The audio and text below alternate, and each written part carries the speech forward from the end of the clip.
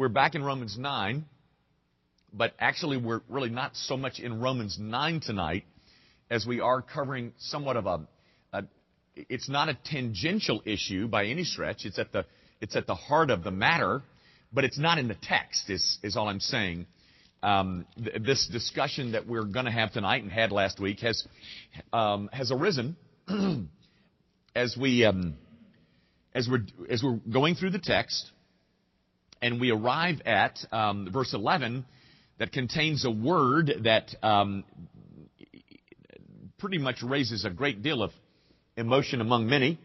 It is the word election, and you will notice that it's contained in the middle of verse 11.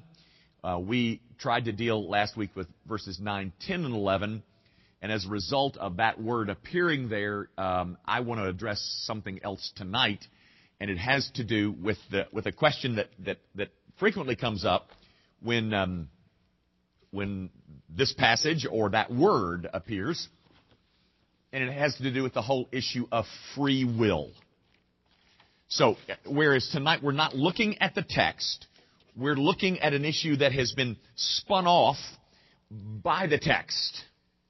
So, you don't so much have to concentrate on the words of the text tonight.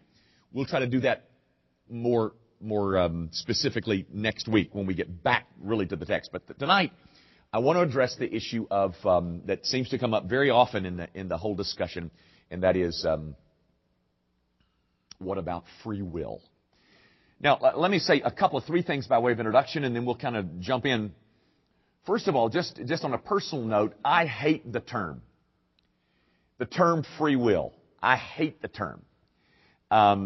Now, for me, this may not be true in anybody else in the room, but for me, it comes with a lot of baggage. It kind of smacks of defiance and rebellion. I have my free will. That's what it kind of prompts in me. Now, that may not be true of you, but all I'm trying to tell you is, I don't even use the term. I try to avoid that term, and I talk about the term moral responsibility. Now, if I say that tonight, you'll know that that's my substitute word for the other word that, and I'll use it too. But it just makes my skin crawl. The other thing, or second introductory comment, you need to know this, that other parts of the world don't have nearly the amount of trouble over the issue of God's sovereignty as do Southern evangelicals. Now, I'm not saying that they don't have any problems, but I'm saying they don't have the kind of passionate resistance as you find here in the South among evangelicals. For instance, in India, they don't respond the same way that Southern evangelicals the way they respond. Budapest, you don't see the same kind of response. Czech Republic, even in New York City, you don't have the same kind of immediate opposition as you find so endemic to the South. Just for your information. A third, just introductory comment, and then we'll get going. But this month's edition of Science Times is a magazine that anybody can get a hold of. You can get it on the internet. In this month's edition, there was an article in there, and the article was entitled, "Do We Have Free Will?" in the Science Times magazine. And I want you to know that evolutionary biology answers the question with an emphatic no. What evolutionists are saying is that you and I are just the product of natural selection, which determines everything about us. And consequently, the reason that I choose the way I do is because of my hard wiring. And that's the biological argument. Now, as you know, I haven't ever thought that evolutionary biology has gotten anything right. I think they get everything wrong.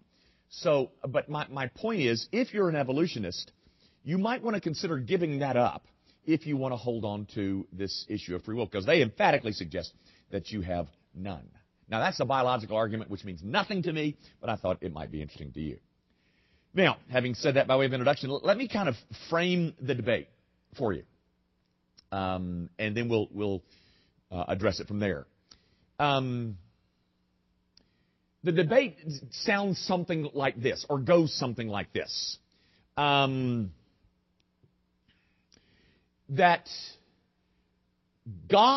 some make God out to be doing all of these things that He does despite our choices. And if that is the case, who cares how you live? Who cares what you choose? Because if that's true, then you have been turned into an automaton. I think that's right, automaton. An automaton. A word that you might better recognize as robot. God ordering all the things despite our choices means that it doesn't make any difference what you choose.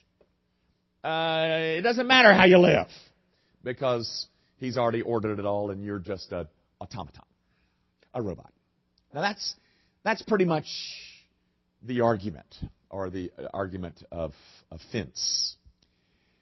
Now, guys, having said that, the mistake, or at least one of the mistakes, I'm sure there's several, but one of the mistakes in this whole discussion is that we tend to be either-or thinkers.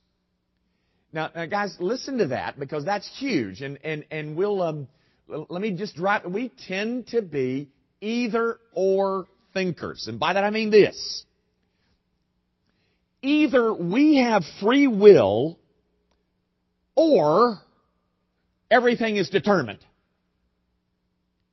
Either or.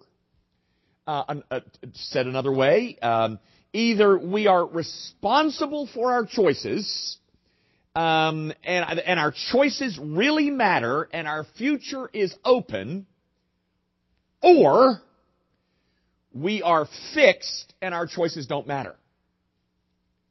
Those are the two options in the debate that is governed by people who think either or.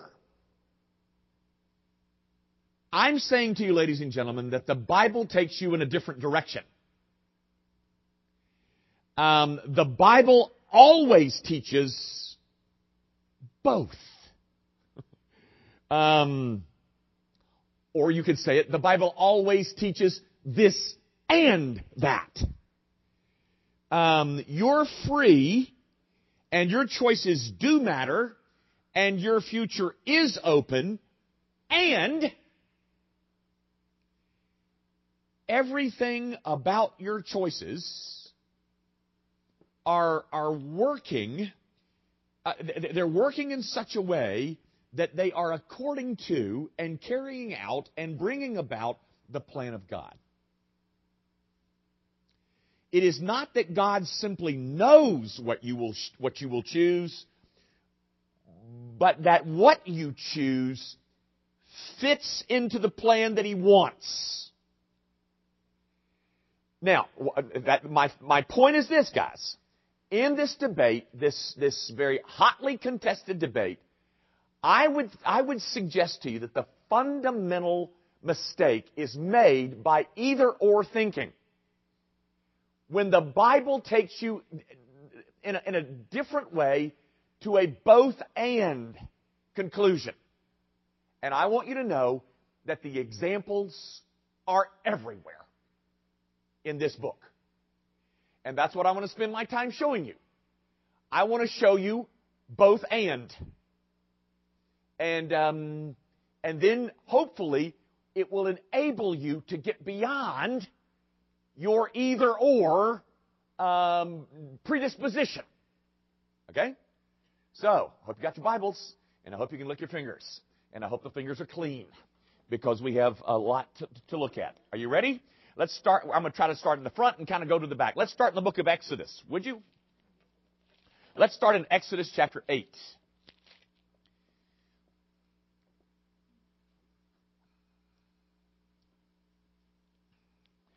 Okay. Remember what I'm trying to tell you. I'm trying to overturn either or and replace it with both and. All right? Here we go. Exodus chapter 8, verse 15. But when Pharaoh saw that there was a respite, he hardened his heart and would not listen to them as the Lord had said. Now, you know this story. This is in the midst of all the plagues, and Moses is in there. But when one of the plagues stopped, it says, Pharaoh saw that there was respite, and he hardened his heart. Okay, keep your finger right there and turn it over to chapter 10. Exodus 10. Exodus chapter 10, verse 20. But the Lord hardened Pharaoh's heart, and he did not let the people go. Now, ladies and gentlemen, I could spend the rest of your evening just showing you examples in the book of Exodus of that very point. Now, tell me this. On the basis of those two verses, 8:15 and 10:20, who is responsible for the hardening of Pharaoh's heart? Is it God or is it Pharaoh? Or is it both? That's just example number one, where you see Pharaoh being assigned the responsibility, and a chapter later you see God being assigned the same responsibility for the hardening of Pharaoh's heart. Okay? That's the first example. Let's try the second one. Let's go to the book of Deuteronomy chapter 10. Deuteronomy 10. I'm in verse 16. Deuteronomy 10:16. Which says, circumcise therefore the foreskin of your heart. You see it? That's 10:16. Keep your finger there and go over with me to the same book, chapter 30. Once you've found chapter 30, let me read 10 to you again. 10:16 says, circumcise therefore the foreskin of your heart. Chapter 30, verse 6. And the Lord your God will circumcise your heart. Now tell me, ladies and gentlemen, once again, who is responsible for the circumcising of the flesh of your stony heart? Well, it says over here, you better go get that done. That is in chapter 10, verse 16. But then it says over here in chapter 30, verse 6, that God does that. So, is it you or is it God? Or perhaps is it both? Again, ladies and gentlemen, I'm trying to show you that your either-or thinking doesn't square with how the Bible handles these issues. It teaches both. How about another one? Well, actually, I've got about 8. And I could show you 25. But we only have time. Ezekiel chapter 18. Ezekiel 18.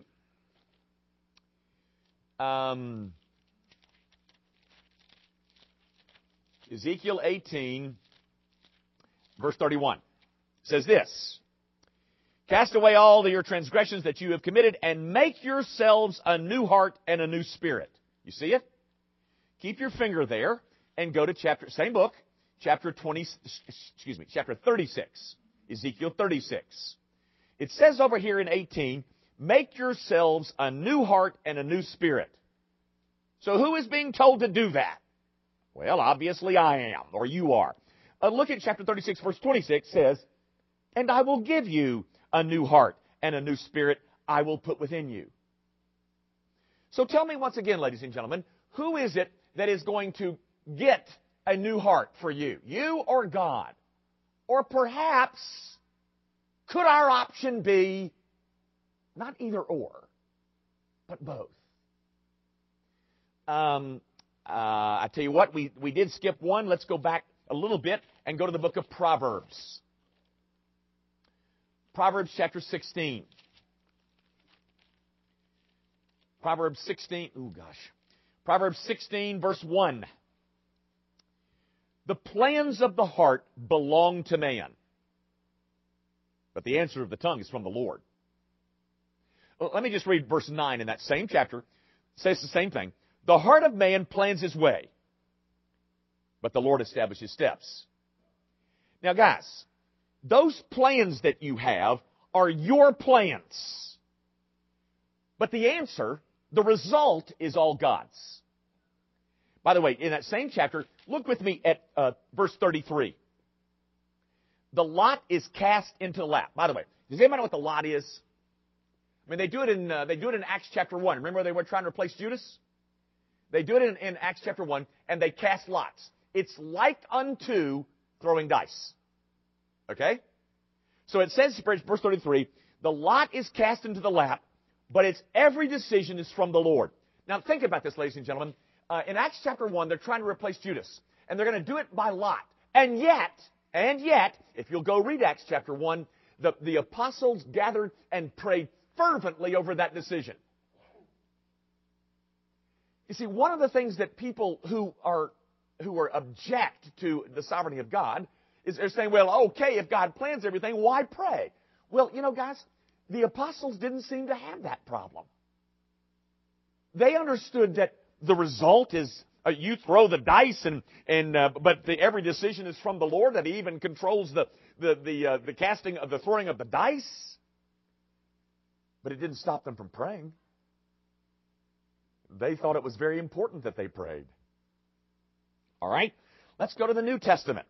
Let's go to Matthew 26. I love this one. Well, actually, it's not my favorite, but I love it nonetheless. Matthew 26, verses 1 through 5. Well, I got to read these.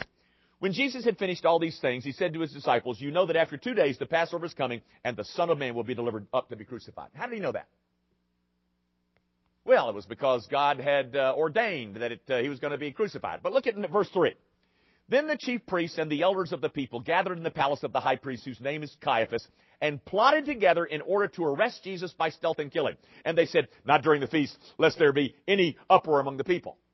So what are they doing? They're meeting, they're plotting, they're planning, they're scheming. And all the while, their meetings, their plottings, their schemings is carrying out. I mean, God's plan is being worked out not despite their choices, but through them. You see that?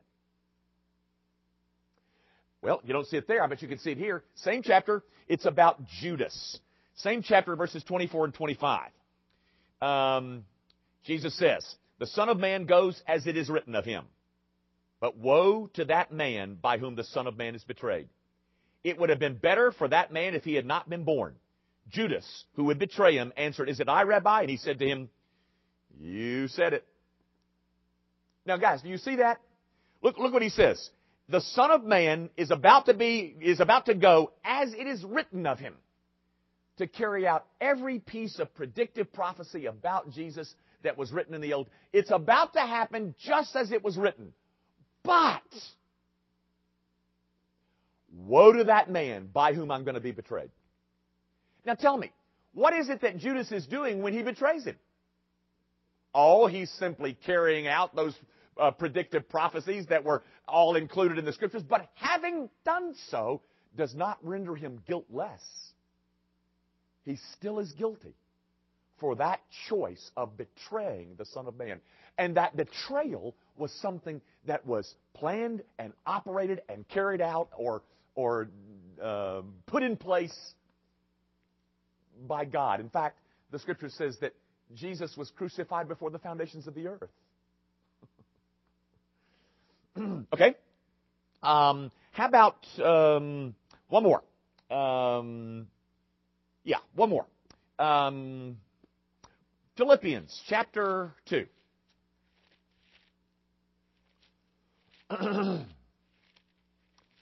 Philippians chapter 2, verses 12 and 13. Therefore, my beloved, as you have always obeyed, so now not only as in my presence, but much more in my absence, work out your own salvation with fear and trembling. Work out your own salvation with fear and trembling. For, or because, it is God who works in you both to will and to work for His own good pleasure. There's a text that says, work it out. And then the very next verse says, because it's God who's worked in you to will. So who is it responsible to apply myself to my salvation? Mine or God's? Or could it be both? Guys, do you not think that God could fix things, order things, decree things, design things, plan things in such a way so as to not violate man's moral responsibility? Do you not think He could do that? Well, now, I couldn't do that, but I'm very unqualified for the job. Not only do I think He can, I think He has. I think that's the very thing that you're seeing there.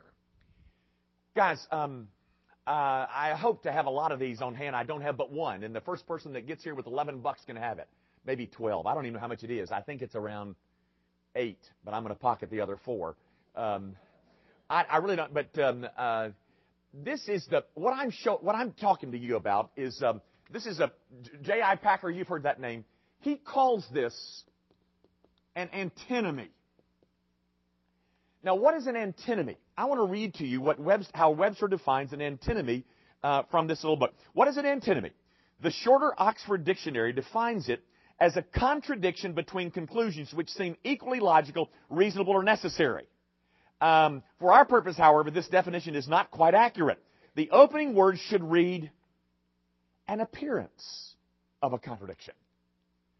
You know, ladies and gentlemen, the reason that we're either-or thinkers is because we are missing certain categories. And so, indeed, we do think either-or. So when it comes to these two things that seem to be contradictory to us, we choose to maintain our either-or persuasion. And I'm telling you, they're both true. They're both in there, ladies and gentlemen. They're both in this book. In fact, you not only see them in this book, you not only see them in religious things, you see them in, for instance, light. You know, light appears to be, sometimes show up in waves, and light on occasions appears to show up as particles. Those things seem contradictory. Those would be an apparent contradiction. Guys, God fixes things like He wants them to be. But He doesn't do that despite our choices. He does that through our choices. Our choices, even our choices, are a part of His plan, of His sovereign plan. Now, I have one more to show you, and I save my favorite until last. It's in Acts chapter 2. This both and. Guys, if you can't see it here, yeah, I've done a miserable job. Because this is marvelous. Acts chapter 2, I'm going to begin reading at verse 22. Peter is speaking in that first Pentecostal sermon, or the sermon after Pentecost, and he says, Acts 2:22, Men of Israel, hear these words. Jesus of Nazareth, a man attested to you by God with mighty works and wonders and signs that God did through Him in your midst, as you yourselves know. Here we go. This Jesus, delivered up according to the definite plan and foreknowledge of God, you crucified and killed by the hands of lawless men. Ladies and gentlemen, do you see what Peter has done there?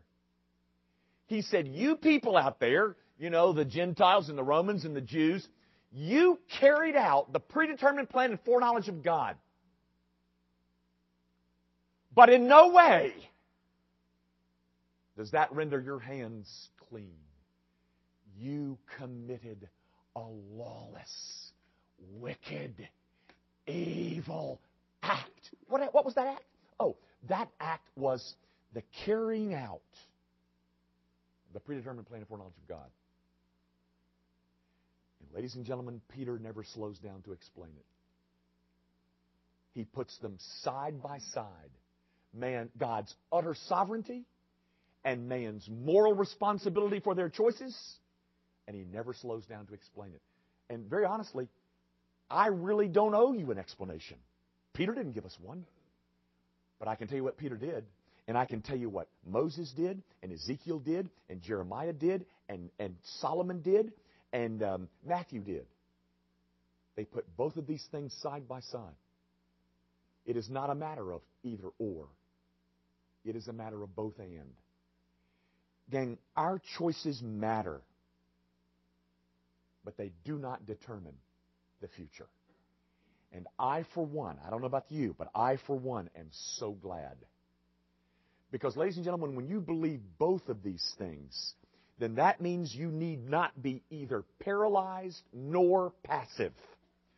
My point is, you don't need to be made robotic or passive by God's sovereignty.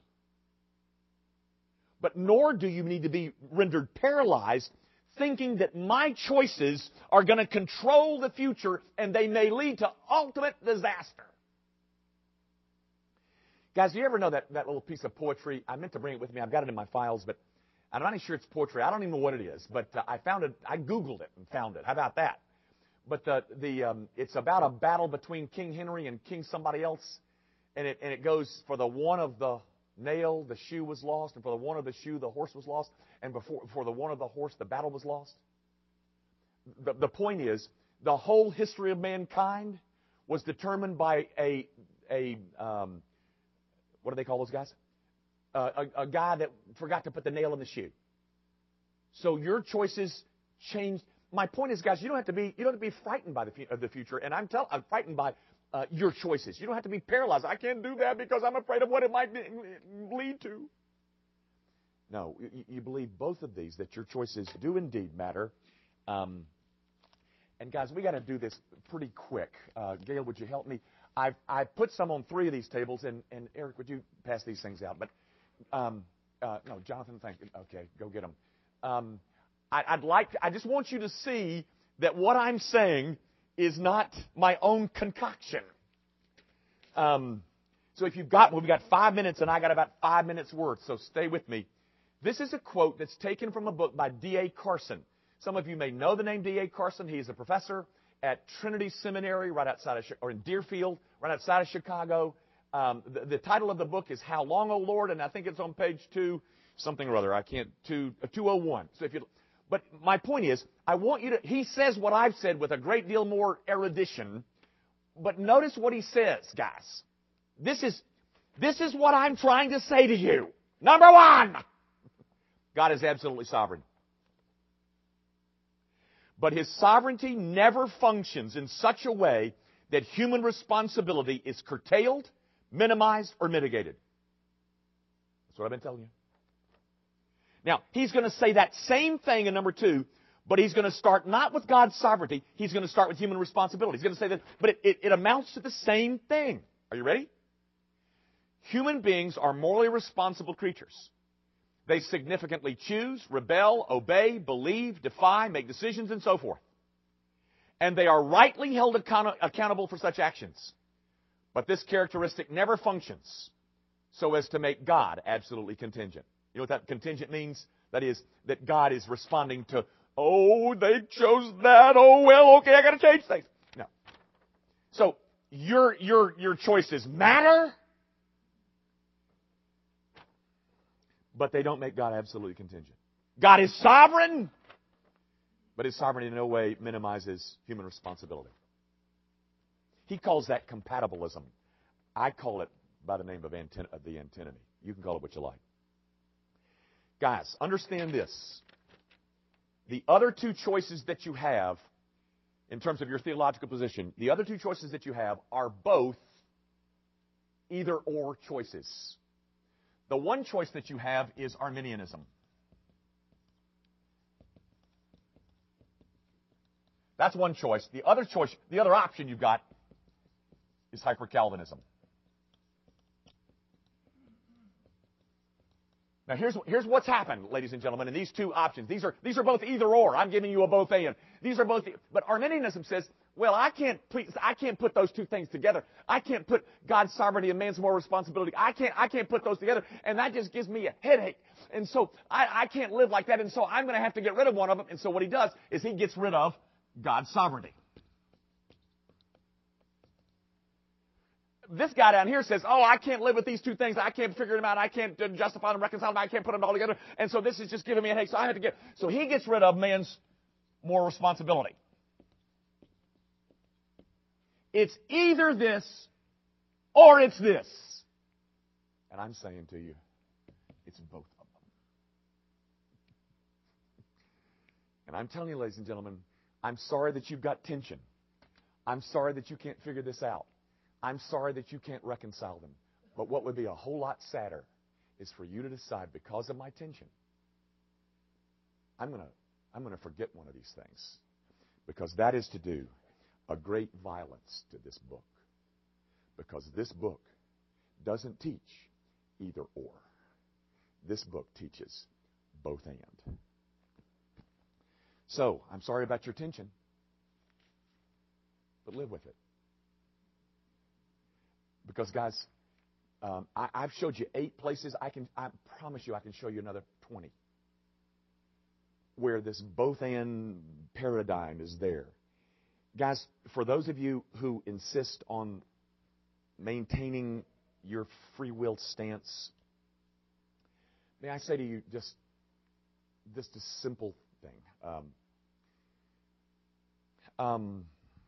I want you to know that I am by no means saying that what you've been taught all of your life and what you've believed for so many years of your Christian experience is wrong. I'm not saying that.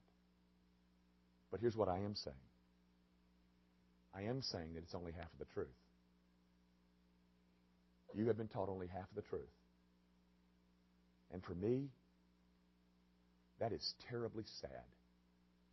That some of you have been Christians for 20 years, 30 years, 40 years, and have never heard this. I think that's tragic. That the only thing that you've heard about is man's moral responsibility. That's a shame. That's a shame, folks. I'm telling you. I'm not saying that what you've held on to is wrong. I'm just saying it's only half the picture. And having the half of the picture has produced some evangelical uglinesses. And so, I tell you what we ought to do. Since we've spent the first half of our Christian life emphasizing the moral responsibility, why don't we spend the next half of our life emphasizing God's sovereignty? And then when we die, we can have a little bit of balance. I'm really not suggesting that, ladies and gentlemen. Because I want to suggest this. Why not believe them both?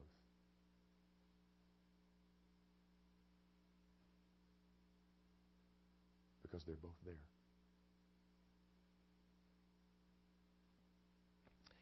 Our Father, I pray that your people will benefit by having to face and discuss some of these matters, and I pray that it'll prosper them, and that their whole idea of what this book contains might expand and grow and develop, and that they might discover that there's a whole new vista out there, one that portrays you with all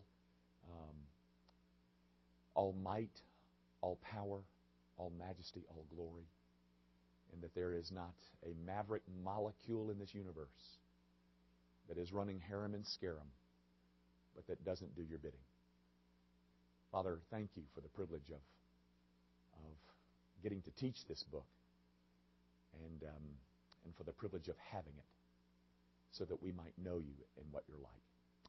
Might this go a long ways in that regard? We ask it, of course, in Jesus' name. Amen. Thanks and good night.